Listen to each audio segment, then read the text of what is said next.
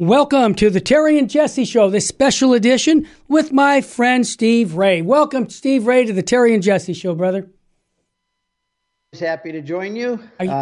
We are very like-minded, and it's always a good show. It always goes very fast. Well, you know what, Steve? I have to say, many people still confuse me as Steve Ray because we have the same barbershop haircut. But I consider that a compliment because I want to just set the stage here for our listeners. This is a special show called Keeping Our Kids Catholic in Spite of Scandal, whether it's the government scandal or even inside the church. Because the last time I looked, we worship Jesus Christ. And I keep repeating that because sometimes people get out of their lane and they start spending a lot of time trying to solve the problems of the country and of the church when really we have what we call a principle of subsidiarity. That means working on the local level, our family, our parish. And I like to say that I think, Steve, out of the people I know, and I know a lot of people, I've met your grandchildren and your kids. I've actually spent time at their home. Then they came and spent some time at my house in the summertime. And we had such a great time. And the kids were so wonderful. And I don't mean just wonderful in the sense of polite. No, they were fun. When we went swimming, we sang songs, we cooked together. We just had a great time. And I'd like to ask you, as the grandfather and the father of these kids, what can we share with our listeners that's going to help families today in 2024 stay focused on our Lord and our family and our local parish rather than on the big picture of the government or even the hierarchical church right now where some things are coming out that are just scandalous? How do we stay focused on Jesus Christ? Well, I don't think we need to even have the part, in spite of scandal, how to keep our kids Catholic and faithful, because even evangelical Protestants, they're not having some of the scandals we have. They have their own problems and scandals, but they're losing their kids just as fast as Catholics are. That's true. So how do you keep our kids Catholic maybe in the modern world? Because the modern world is just reaching out to grab them and pull them away. And the problem, I think, is in families today is mom and dad are not taking their job seriously. They have other priorities. They are out making money, and it's hard. The economy's hard today. You've got to work hard, and sometimes moms and dads both feel they have to work to make an income. Others are sacrificing big time to want the mother to stay home. But it's the world out there right now is putting a lot of pressure on, and the parents are not as available to the children as they used to be in the past. And you've got television, which is informing our kids. You've got those that are going to public schools or even Catholic schools or private schools are getting influenced by those students and everywhere you turn, the world is informing our kids and sucking the life of God and the whole teaching of the truth out of them. And so I'm surprised that more kids don't leave. Man, when I hear families that have kids that stay Catholic, I'm surprised because I know how the world is just a huge it's a huge vortex just sucking at our kids all the time. So it all comes down really to the family. Yes. And I don't mind talking about my kids and grandkids. They know I do. I'm proud of them. And I'll just say this, Terry, when my wife and I got married, we were evangelical Protestants. We didn't have the sacraments. We didn't have all the extra blessings and power of the Catholic Church behind us. But we did have a love of Jesus Christ and Scripture. And we had we made a mission statement when we got married. Mm-hmm. And it was only 2 points, a very simple mission statement. We were going to prove to the world that a man and a woman could stay married in a monogamous relationship, faithful together, and have Jesus Christ as the center of their life. Amen. And we were going to prove that we could raise kids that would do the same. Wow. And it worked. Yep. But it didn't work automatically. It worked because there was a lot of effort put into it. Yes. In other words, when somebody asked me, I had my own business. So if somebody asked me, "Oh, what do you do?" I could say I own my own business, and but I didn't say that. If somebody ever asked me, "What are you?" Yeah. I'd say, "I'm a disciple of Jesus Christ." Amen. No, I mean, what? Oh, what do you mean? What do I do for a living? Yeah. That's a different question. That's not who I am. Right. I'm number one, a disciple of Jesus Christ. Number two, I'm a husband and a father. And number three, I have to make money to support the first two, so I have a job and this is what I do. Now, I always took my job very seriously. I worked 100 hours a week at times when I was getting my business started. Sure. But my business was always not an end in of itself. The business was always a way to be a Christian and to take care of my family. Sure. That I didn't get my Your priorities were in line. That's right, and I didn't get my identity from my business. Right. And I've like you, Terry, I've started and sold businesses and run businesses, and I mean I've started several. You know, I have a movie company that we did. I have a speaking and all that. I had 600 employees at one time, making roughly $12 million in sales a year. But I sold that because I wanted to. As I got older, I wanted to do what I do now. Sure. So in other words, it's all a matter of priorities. Moms and dads, where's your priorities? And you tell me where your priorities will, and I'll give you a pretty good idea where your kids are going to be when they're 25 years old. Let me give you an example of what you just said. I know this story. I don't know if our listeners know this, but Jesse, your son, told me the story when he was in high school. And he did something regarding the protection of the unborn.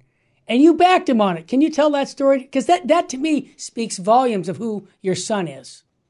Well, we raised our kids I was tough on my kids. I expected a lot from them because the kids will rise to the level that you expect of them usually. Sense.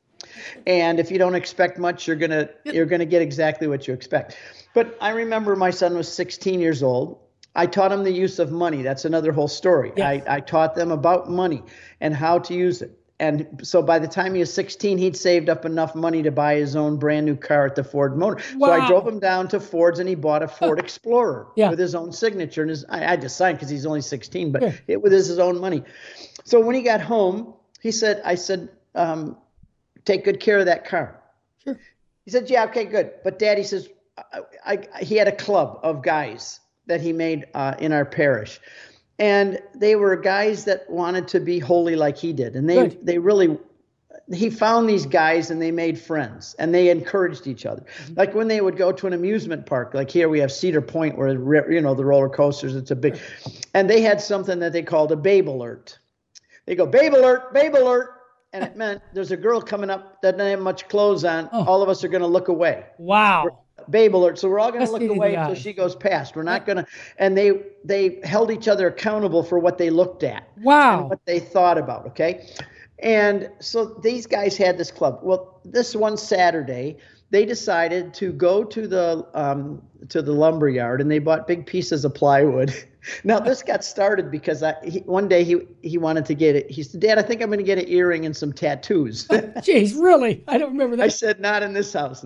He was testing me. Yeah, sure. If a kid's not 16 thinking of those things, he's not. Exactly. They're going to. I want my kid to, Sure. So I said, but not in this house. Yeah. You're not going to do that. And I said, when you get older, you go on your own, you do what you want. But I said, not in our house. And I said, but why would you want to do that anyway? He said, to be different, Dad. And I said, so you want to be different by being like everybody else. Everybody else is getting tattoos and body piercing and who knows what else. And I said, Jesse, if you want to be different, if you want to stand out, be an authentic Catholic. There's no way to be more countercultural and different than to be a Catholic. And he took me up on it. Yep. So this Saturday, these guys went and bought this plywood at the lumberyard and they painted it white. And then they wrote big signs in black and red, all pro-life signs. Sure. And they decided to drive around Ann Arbor, Michigan. That's a big university town, one of the most liberal towns anywhere you're going to find. So they took off in the morning, and I said to my wife, this is going to be interesting with those the plywood banners on top of his car and his 5 buddies in the car. And they're driving all through Ann Arbor. He said, Dad, we never had so much fun. He says, people were flipping us the bird all day and cursing us. And we'd roll down the window and says, God loves you and save the babies. And they said, Dad, we never had more fun in our whole life. And they came home and they smoked cigars and they played cards out in the garage for the rest of the day. Now, these guys formed this club and they had fun. It wasn't some stodgy religious thing, but they were real teenage guys. Yes. and they had fun together. Yeah. And they smoked cigars together. And when they're at our house, they could have beers because, you know, in moderation, we'd have a party, get pizza and beer for these guys, and they loved it. Guess what? These guys still meet each other. They still know each other. Wow. They still, with families, still encourage each other to be holy and moral and in their family life. But one of the things, you can't make Christianity so stuffy and self-righteous and limitate. You've got to let kids be free to enjoy life. Sure. But teach them how to think about what's right and wrong and to make the right decisions. And you've got to expect a lot from them. So, but now, okay, Jesse. Yes. I'm sure he doesn't mind me talking about him. He knows he's a great man. I'm proud of him. He's got 8 kids now. That's right. All of them love the Lord. Mm-hmm. They homeschooled him. Steve, let me ask you a question before you turn on to Jesse. We're going to take a quick break. Yep. But I think this is important because St. John Paul II wrote a letter back in 1994 saying that the way the family goes is the way the culture goes. And so I've asked Steve Ray to come on board here for the Terry and Jesse show to share what he did with his kids and his grandchildren. And I got to tell you, I'm an eyewitness. I've met the kids, and they are outstanding lovers of Jesus Christ. And I would also great citizens of the country, too. They love this country. Yeah. I know that. So when we come back, I'm going to have Steve tell us a little bit about Jesse, who I had his 8 children at my house a couple summers ago. And boy, did I enjoy that. They should come back anytime. We'll be back in a moment with the Terry and Jesse Show on Virgin, most powerful radio. Stay with us, family.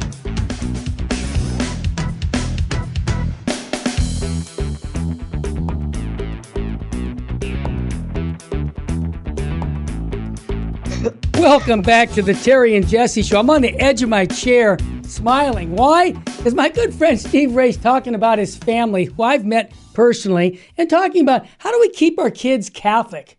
Hey, there they are. There's a good picture of them right there. That's Jesse and his family right there. Yeah. That's my daughter, Cindy. Yep. I got to see if this works right. And my 2 daughters here. Right. And this was 3 years ago. Yeah. And we have 2 new babies since then. That happens. And there's the proud parents. I love it. Yeah, I'm proud of them. And Steve. So let's get back to Jesse. Go ahead about my Jesse. My son Jesse has 8 kids, and 3 of them now are at Ave Maria University in Florida. And we really emphasized education with these kids too, but it was homeschooled. Right. And I was over there last weekend. We were there for 4 days, and just sitting around in the living room, all they want to do is discuss philosophy and theology and sports. And then they discussed politics and what's the best form of government. Good question. And it's just incredible and they're getting 4.0s, all of them are. I love and then it. my daughter has 3 kids in university too. You want to feel old. I have 6 grandkids, not kids, 6 grandkids in university. Yeah, that's incredible. I don't mind bragging. I know that you asked me to come on and talk about my family. I did. And not every family has success stories.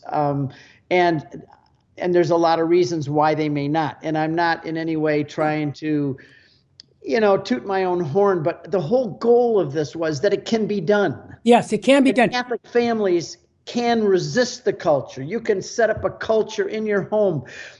We talked off the phone before today about. We told our kids we were going to start a club. Yeah. And our family was a special, unique, exclusive club. You can't join this club. You can only get born into it.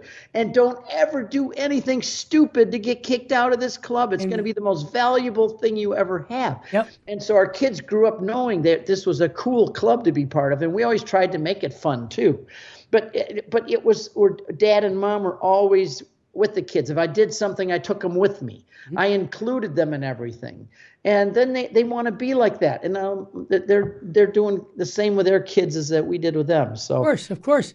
And Steve, one of the things I noticed, and I try to implement this, we have entertainment nights. And I mean, sure, we read our Bible, we pray our rosary, but the adult kids come over now, my adult kids with the grandchildren, with a guitar, and they play songs. And some of them write their own songs. And I just had to laugh because you personally, I really, I love your family. So you know that I am very interested in what they're doing. So sometimes you send me a video of the kids and I always say, thank you. It made me smile. Well, I noticed the kids were playing guitars And Yep, you had go ahead. they have 5 guitars. They had 4, and when we were down there, I bought them another one because there was one kid always wanting to, but they didn't have one, so now they got 5. Good. And they play and they sing all kinds of stuff. They'll sing anywhere from Beatles music to the gospel hymns. You know, Sure. They have the hymns going on.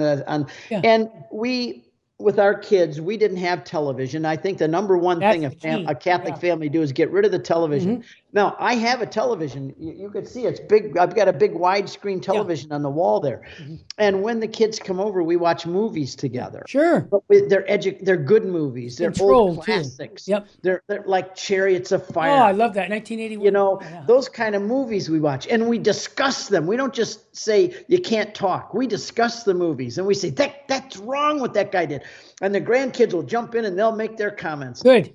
But it's when we were at Jesse's house, because he's got 8 kids, the basement is this huge couch, all these, and they're all sitting on there together and they have popcorn. And it was fun because we had bought some different kind of beers that day, and all the kids, even the little guy, everybody got to taste the different kind of beers. Yeah. But you know what that does? Is it makes it so the kids don't feel like they have to go away from home to find out about alcohol and stuff like that, you know? Well, it's within the family. Yeah. Jesus drank wine with his family, you know? Moderation. And we watched the movies. Yeah. And the movie that we watched was The Hill. I don't know if you've seen it. It's a new movie out. Yeah.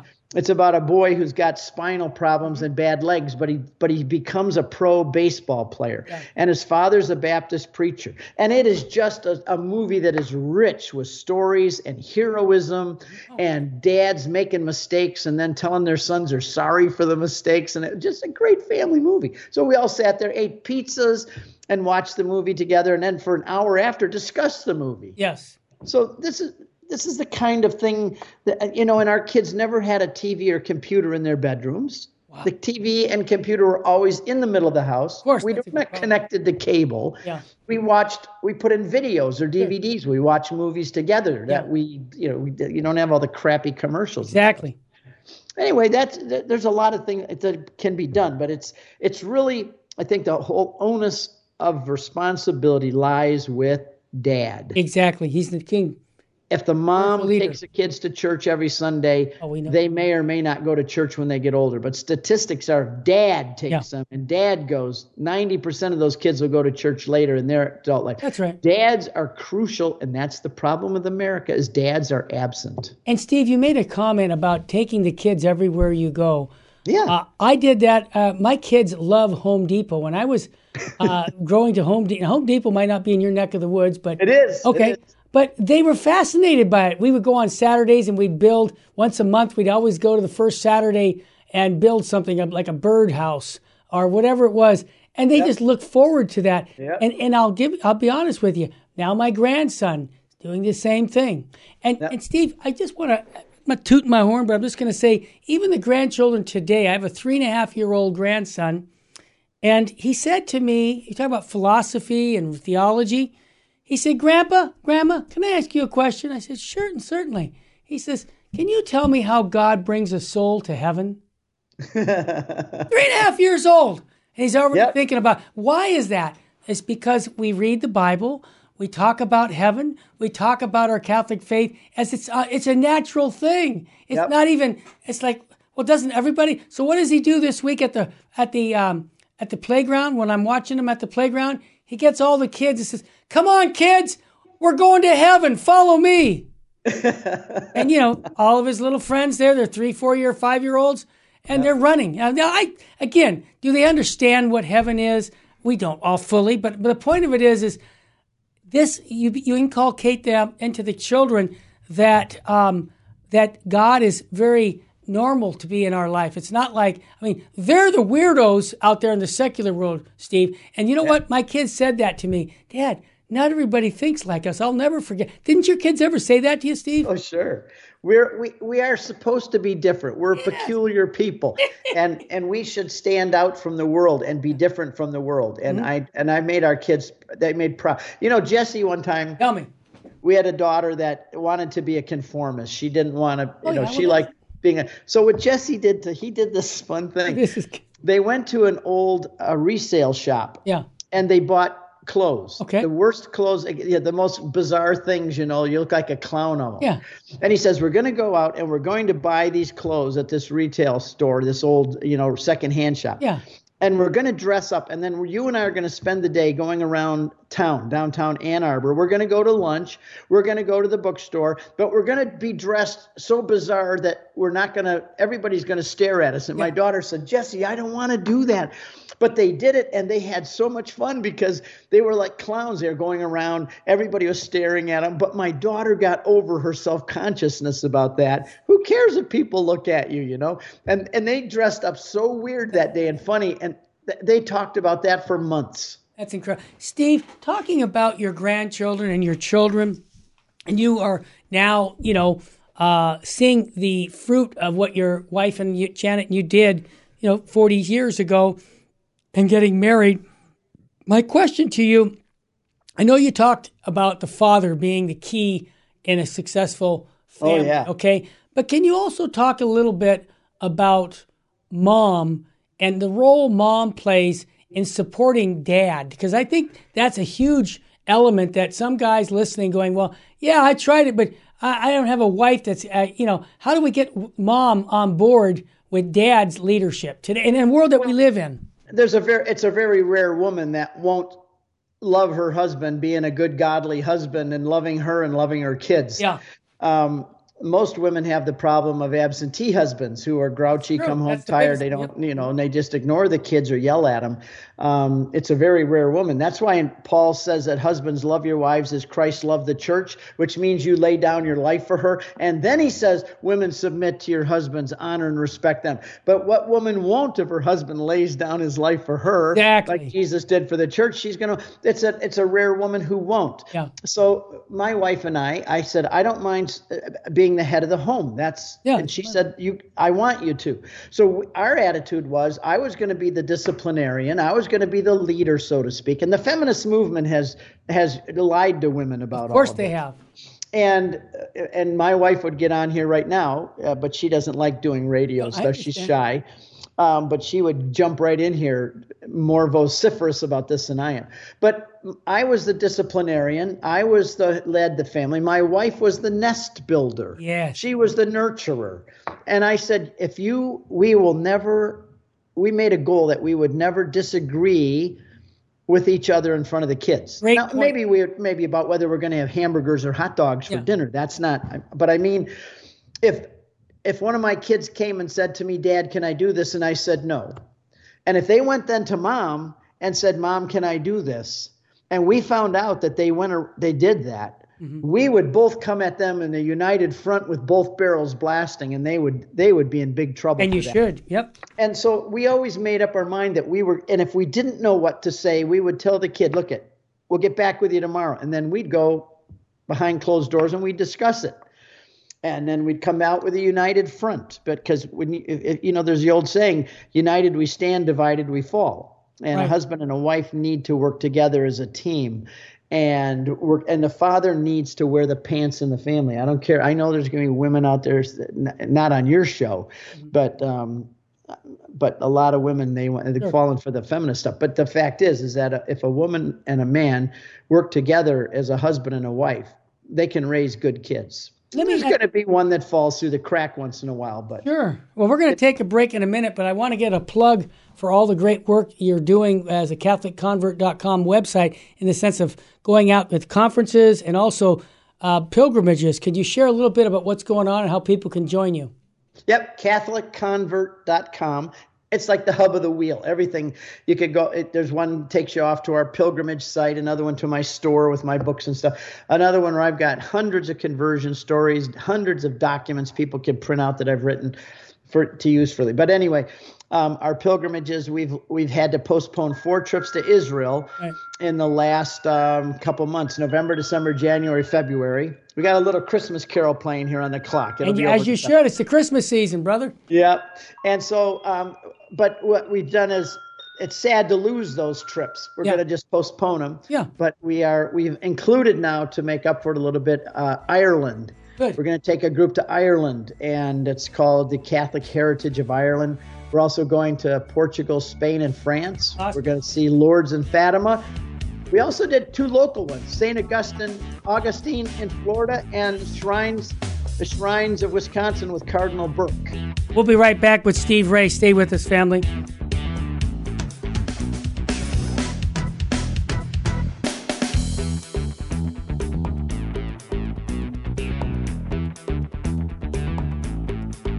Welcome back to the Terry and Jesse Show. Steve Ray joining me, CatholicConvert.com. Find out all about what Steve's doing. Not only is he doing pilgrimages, talks, he's also got lots of good articles on his website. Steve, I was in Ireland, I'll tell you the year, 2018 with you, with my bride, and it was a fantastic trip. I'll never forget it.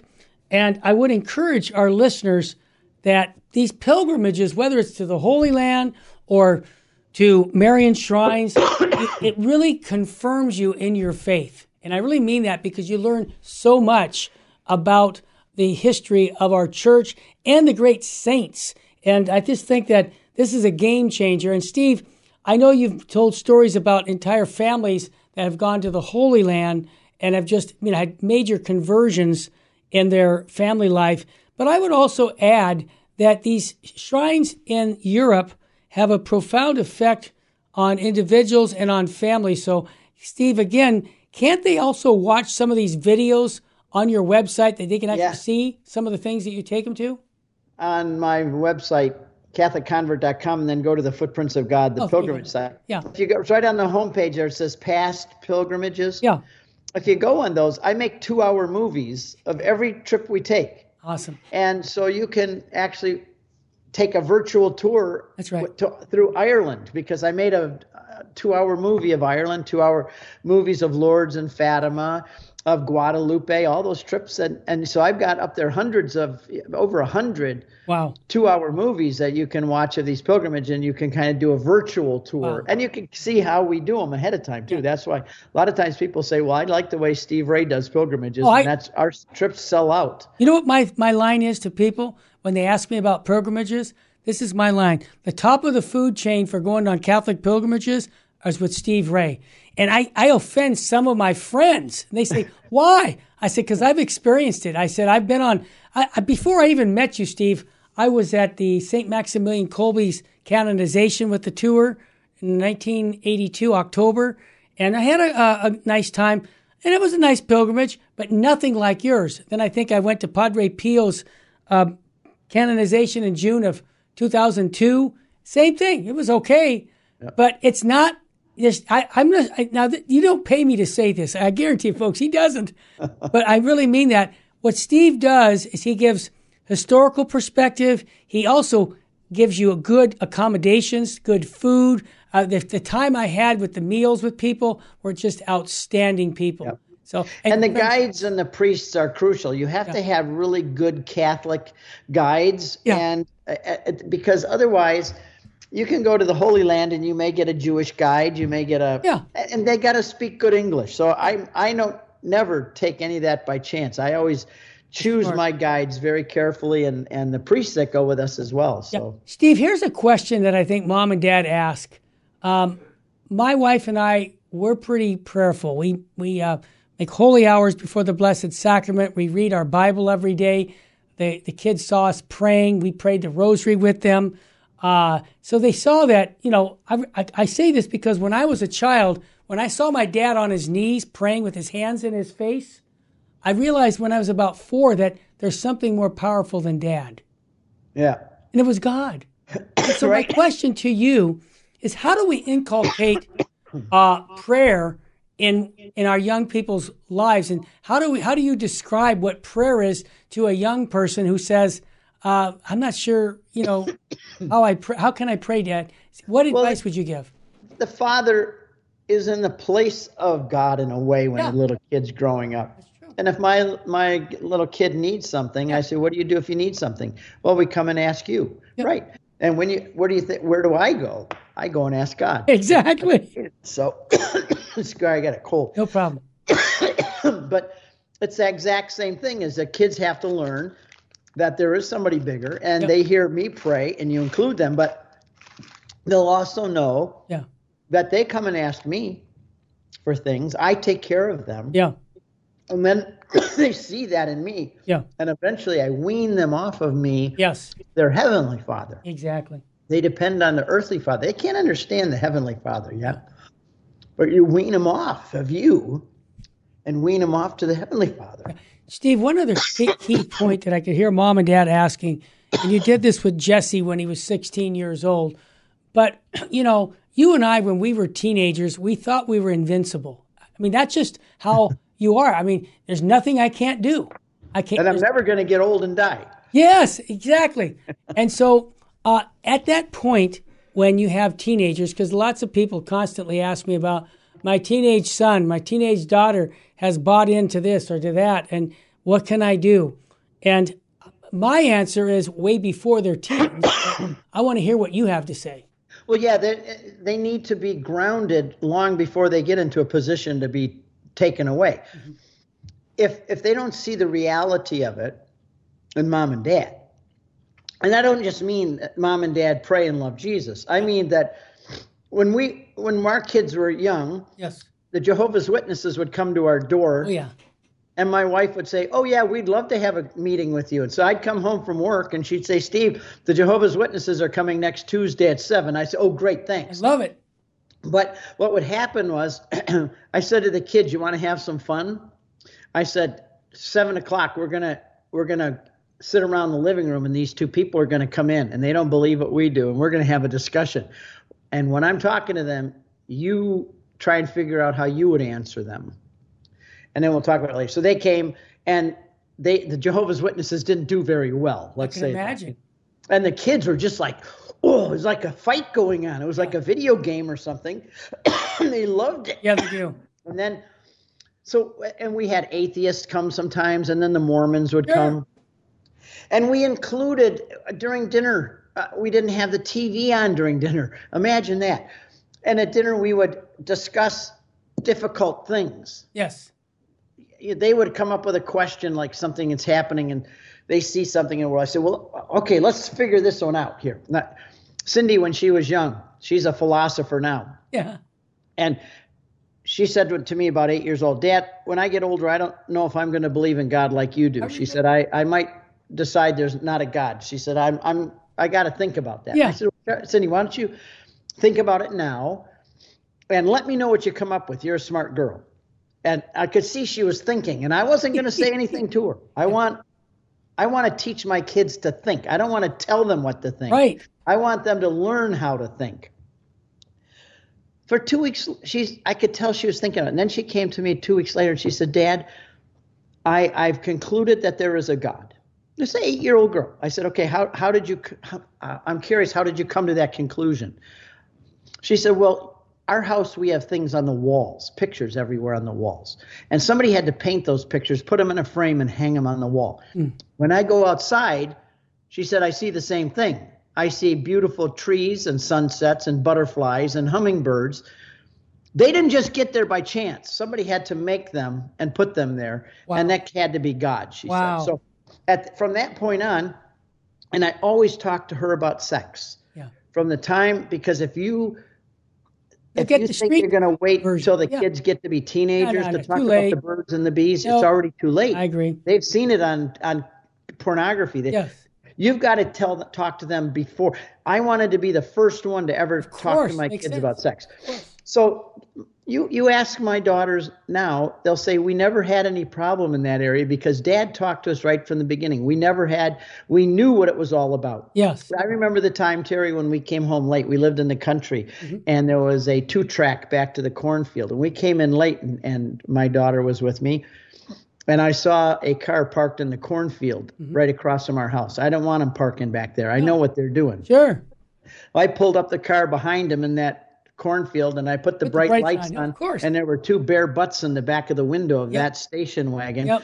And I just kept the brights on, and I laid on the horn. Beep! Yeah. Good. And we watched them get dressed in that car. Yeah. The back windows were all steamed up. And my daughter said, Dad, what are they doing? And I said, we'll talk about that in the morning. It'll be a good conversation. So that we let them drive, that they took off. They should. In the morning, she came down and she said, Dad, I think I know what they were doing in that car. And I said, what? what do you think they're doing? She said, well, we have rabbits and we have goats and we have chickens. Sure. And I know what they do. And then babies come. Yep. She said, I think that's what they're doing. So then I did this whole thing. Why do you think she let that boy do that? Why do you think she feels like a princess this morning? She went there hoping that he'd love her and she'd feel like a princess, but now she feels used and dirty. Yep. What if she's now got syphilis? Do you think the boy said to her, to the girlfriend, well, by the way, I have herpes and syphilis before he messes with her? And what if she catches AIDS? What if she's pregnant now? Is he going to take care of the baby? And my daughter, she's under 10 years old, but she said to me later, and she tells people this, she said, Dad, talk to me. She said, those are the reasons why I avoided the problems. Dad loved me, and he was willing to talk to me about that when I was little, so I would understand it. This is what I mean by dads need to be dads. Yeah. Because I know my daughters were very strong-willed, more than my son. If I hadn't been a strong father, who knows where they would be today? Yeah. But where are they? They're all married to wonderful husbands. Good. And wonderful kids. And I told every boy that wanted to have friendships with my daughter, I said, you have to come over and meet me first. Good. And so a boy would like my daughter, and she'd say, well, Dad says you have to come meet him. So he'd come over, we'd sit around, and I said, do you like my daughter? He says, yeah. I said, well, now you're accountable to me, young man, because she's my daughter, and I spent a lot of money on that girl, and I'm not going to lose my investment. I said, so just remember that if you touch her inappropriately, I will break both of your legs. I love and it. It became known as the broken leg speech. Yeah. My daughters loved it. Of course they would. Even the younger one, Emily, she would say, Dad, are you going to give him the broken knee speech? Oh, yeah. The military guy, my one daughter married an Army guy, and they met on an airplane. He was going to Iraq. They fell in love over email. He came back home and he wanted to meet me, to family, not to get married yet, but to meet me. And I said to him, my daughter's a very wonderful girl. She's stubborn though. And you're taking a tiger by the tail with this girl.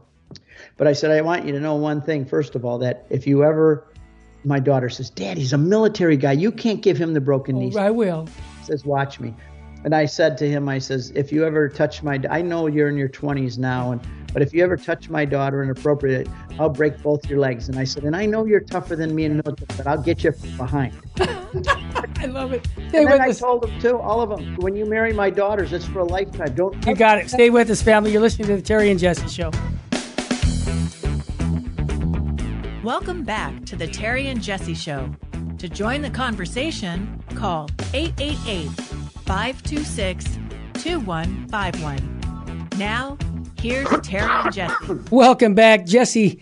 I should say Steve Ray sitting in for Jesse today. It's a Friday, and we're having a great conversation about keeping the kids Catholic. Steve, before I ask you this question about love for Scripture, I just want to confirm what you said with your son, Jesse, about, I used the word apologetics. In other words, you had the Jehovah's Witnesses in your home, the Mormons. I did the exact same thing. I always welcomed them in. My kids got into listening. They learned by observing. And that was key. My son and my daughter still are open to talking to these people. And I have to be honest with you, my boys, let's just say they think highly of themselves, okay, in the sense of apologetics, to a point where they bring it on. They want it. They'll go out of their way to have a conversation with somebody, even at work. My son's a roofer, but he just says that, Dad, the Mormons I love because I know where I can go with it. I know I've been formed, so they leave and they're scratching their head, going, I don't know what to say. And I have to be honest with you. I told my sons, I said, don't gloat about it, because, they have only been formed on a certain approach to life. Share the gospel, and but don't be so proud about it. They glee about being able to talk to these guys, but, they're young. And I get that. I think I would have probably been in the same situation and saying, boy, they ran into the wrong dude, that kind of stuff. Yep. But Steve, here's something that I still see my kids with they have the Ignatius Bible right in their home. They love Scripture. They send things to me about the saints, or they do things that, it was like they got it, okay? So I want to ask you, how did you inculcate a love for Scripture. Now, I know you're a convert. I'm a cradle Catholic. So how was it that you got the kids to embrace the Bible as your rule in the sense of going to Scripture on a regular basis for direction in the meaning and purpose of life? It's very simple. Kids will love what their parents love. You think? That's simple. Right.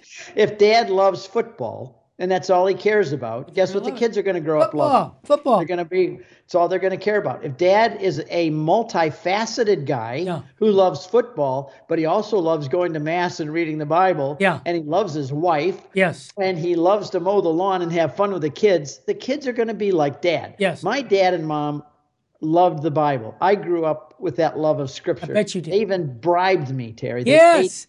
to memorize Bible verses. I did that with my kids. And it's a smart thing to do. I did. Because get them to memorize it when they're young and their brains It's can never memorize. Never, they can't never do it gets out. anymore. Yeah, exactly. But kids love what their parents love. Yes. If you don't ever open the Bible at home and you never discuss it and challenge it and even question it at times, what makes you think the kids are going to do it later when they get older? See, so our family, we always did things like that. You know, I had a Bible study at my house, and the kids always were involved in it, helping get ready for it. Yes.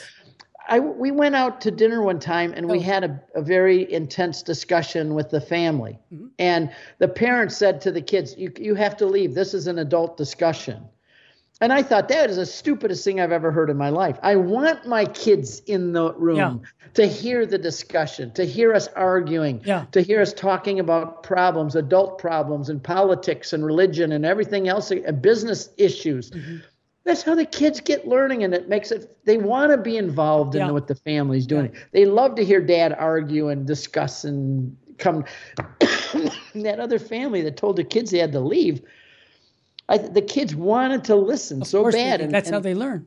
And they kicked them out of the room. It was embarrassing to me. Yeah, I understand. Steve, one of the things I noticed that as I get older, that my own adult kids, when they see what we do for our grandchildren and the tenderness, all the love, they said to me, Dad, that's what you did for us when we were little kids, didn't you?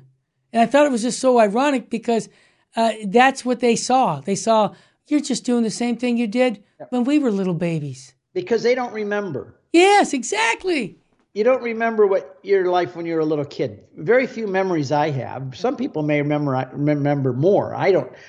But I agree that I think our kids love watching my wife and I relate to their kids. Exactly.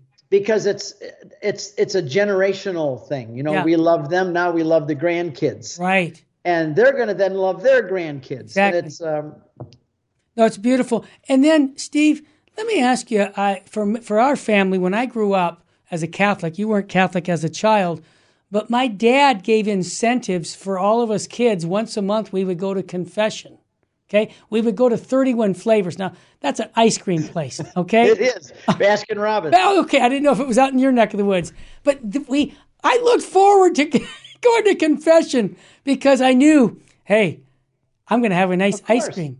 My dad took us to church. Yes. We were young kids. I'd rather go catching frogs, chasing girls, playing baseball. Yeah. I didn't want to go sit in church for an hour in his Baptist church service. Sure. But my dad brought these little candies with him. Yes. And he would give us the candies. And he would also sit there and he would tickle my ear. I still remember that. He'd tickle my neck and my ear. And I had the impression that my dad was giving me 100% of his attention. Yes.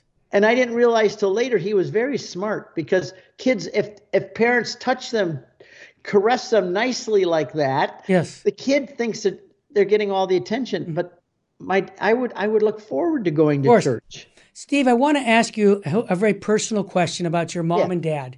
And at the end of their life, you did something that I think was really, really special.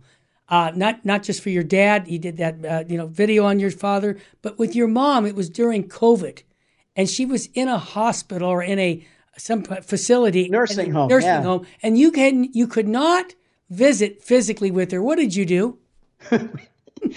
We made them keep her on the first floor in the nursing home. Yep. We may have even paid extra. I don't remember, my brother and I. And then we would go sit outside and yell and talk to her through the window. Exactly. do that. It's an awesome story. And But we it was my dad too. We visited a lot. And my mom, after COVID was over, she died at 100 years old. She was stubborn. She wasn't going to die. She wasn't going to go before 100. And she died on Mother's Day. She was a stubborn one. But I read stories to her. My wife and I'd go over, and I would read stories to her that she read to me. Awesome. We read to her Charlotte's Web. I read to her Heidi. Yep. I can't remember them all, but I would read these stories to her. Mm-hmm. And she loved it. She just loved it. And then I would always do the readings of the day because she's not Catholic. But I say, Mom, and everywhere in the Catholic world today, these are the readings at the Mass today. Beautiful. So we had. It was awesome. You implemented the fourth commandment in a very heroic way, from my perspective. Yep. Now, your father, who wasn't Catholic, but obviously was a very holy man. From what I could tell, he was so God-centered that if I met him, I would have loved him personally. Oh, you would have loved him and his Christianity because it was real. I always said to people that everybody loved my dad because my dad loved Jesus. Exactly. And his love for Jesus oozed out of him. Oh, yeah. And he was the most gentle, loving, compassionate guy you'd ever want. And he was an evangelist. He talked to everybody about Jesus. Yeah, I love it. I remember and so I grew up with that. Yeah. Talking to people about Jesus was just part of what our family did. Yep. And so my mom and dad were great examples. And I often say that I attribute the relationship I've had with my wife and my kids in great degree to my mom and dad. Oh, yeah. Because I had a great school. Yeah. How does a husband relate to his wife? Well, my dad taught me that by living it. Yes. So when I got married, it was easy for me to know about being a husband and to lead the home. Yes. And it was easy for me to know how to raise the kids because I lived in a great school. Yep. My dad and mom read the Bible and prayed together every day. That was how they started their day. Awesome. They never missed church on Sunday, and they made it fun for us to go. Yep. After church, kids, we're going to go get a Dairy Queen, just like with the 31 flavors. Yeah. So, that's funny. But again, I say that it was my dad who was involved. My dad, real quickly, because I know we're running out of time. It's 3 minutes. But my dad always had the same job at Ford Motor Company, roughly the same job for 35 years before he retired. When I got older, I said, Dad, why didn't you get promoted? Why did you always have the same job? He said, because every time they came in, they called me into the human resource department. Said, Charlie, we got a job promotion for you, more money. And he'd say, I got a question for you first. If I accept this job, will I have to work weekends and evenings? And they said, yes. He said, got to turn you down. Yep. I have 3 boys at home Beautiful. That need me more than Henry Ford. Absolutely. We have something in common. I've never shared this with you. My father worked 30-some years for Sears and Roebuck. There are hardly any Sears, but when I was a kid, Sears was big. Oh, yeah. Well, he worked in the auto department selling tires and batteries. And they said, Mr. Barber, we got a promotion for you. And the question came, I never shared this with you. Does this mean I'm going to have, more hours in and on weekends? And they said, yes. And he said, no, thank you. I want to be with my family. So we have something in common, brother. Exactly. My dad, we lived in the country. There was a big tree. Yeah. We would climb up in the tree and we knew Dad was going to come over the hill at exactly 5:00. Wow. And he always had a little candies or something he bought for us along the way. And he was always there for dinner and he prayed for dinner. And then in the evening, he would read us stories. We didn't have a television when I was a boy. Dad read us stories about heroes and he talked to us about the Bible. And then at night, every night, he would sing us hymns to put us to bed. He's in bed, he's singing, on a hill far away stood an old rugged cross. God bless. This is why I grew up the way I did. Oh, absolutely. Steve, you owe a lot to your mom and dad. And this is the key in our world today. The way the family goes is the way the culture goes. You got me all emotional. Well, I'm emotional too, brother. When you didn't tell me you were going to do this. No, I didn't. But you know what, Steve? From the heart, what you just said about your father touched me because my dad had a very similar experience. And we knew when we played ball games, my mom and dad were at every game I was at. And, I looked on the field. I'd look out into the stadium, out of the little benches where they'd sit. And I knew where my mom and dad. And you know what that did to me, don't you? Yep. It said I was important. Yep. And watch the movie The Hill. I will. I wrote it down. And watch the It's a great movie. But Yep. yes, dads, step up to the plate. Yep. Be Well, home with the kids. absolutely. Lead them, guide them, discipline them, be their friend.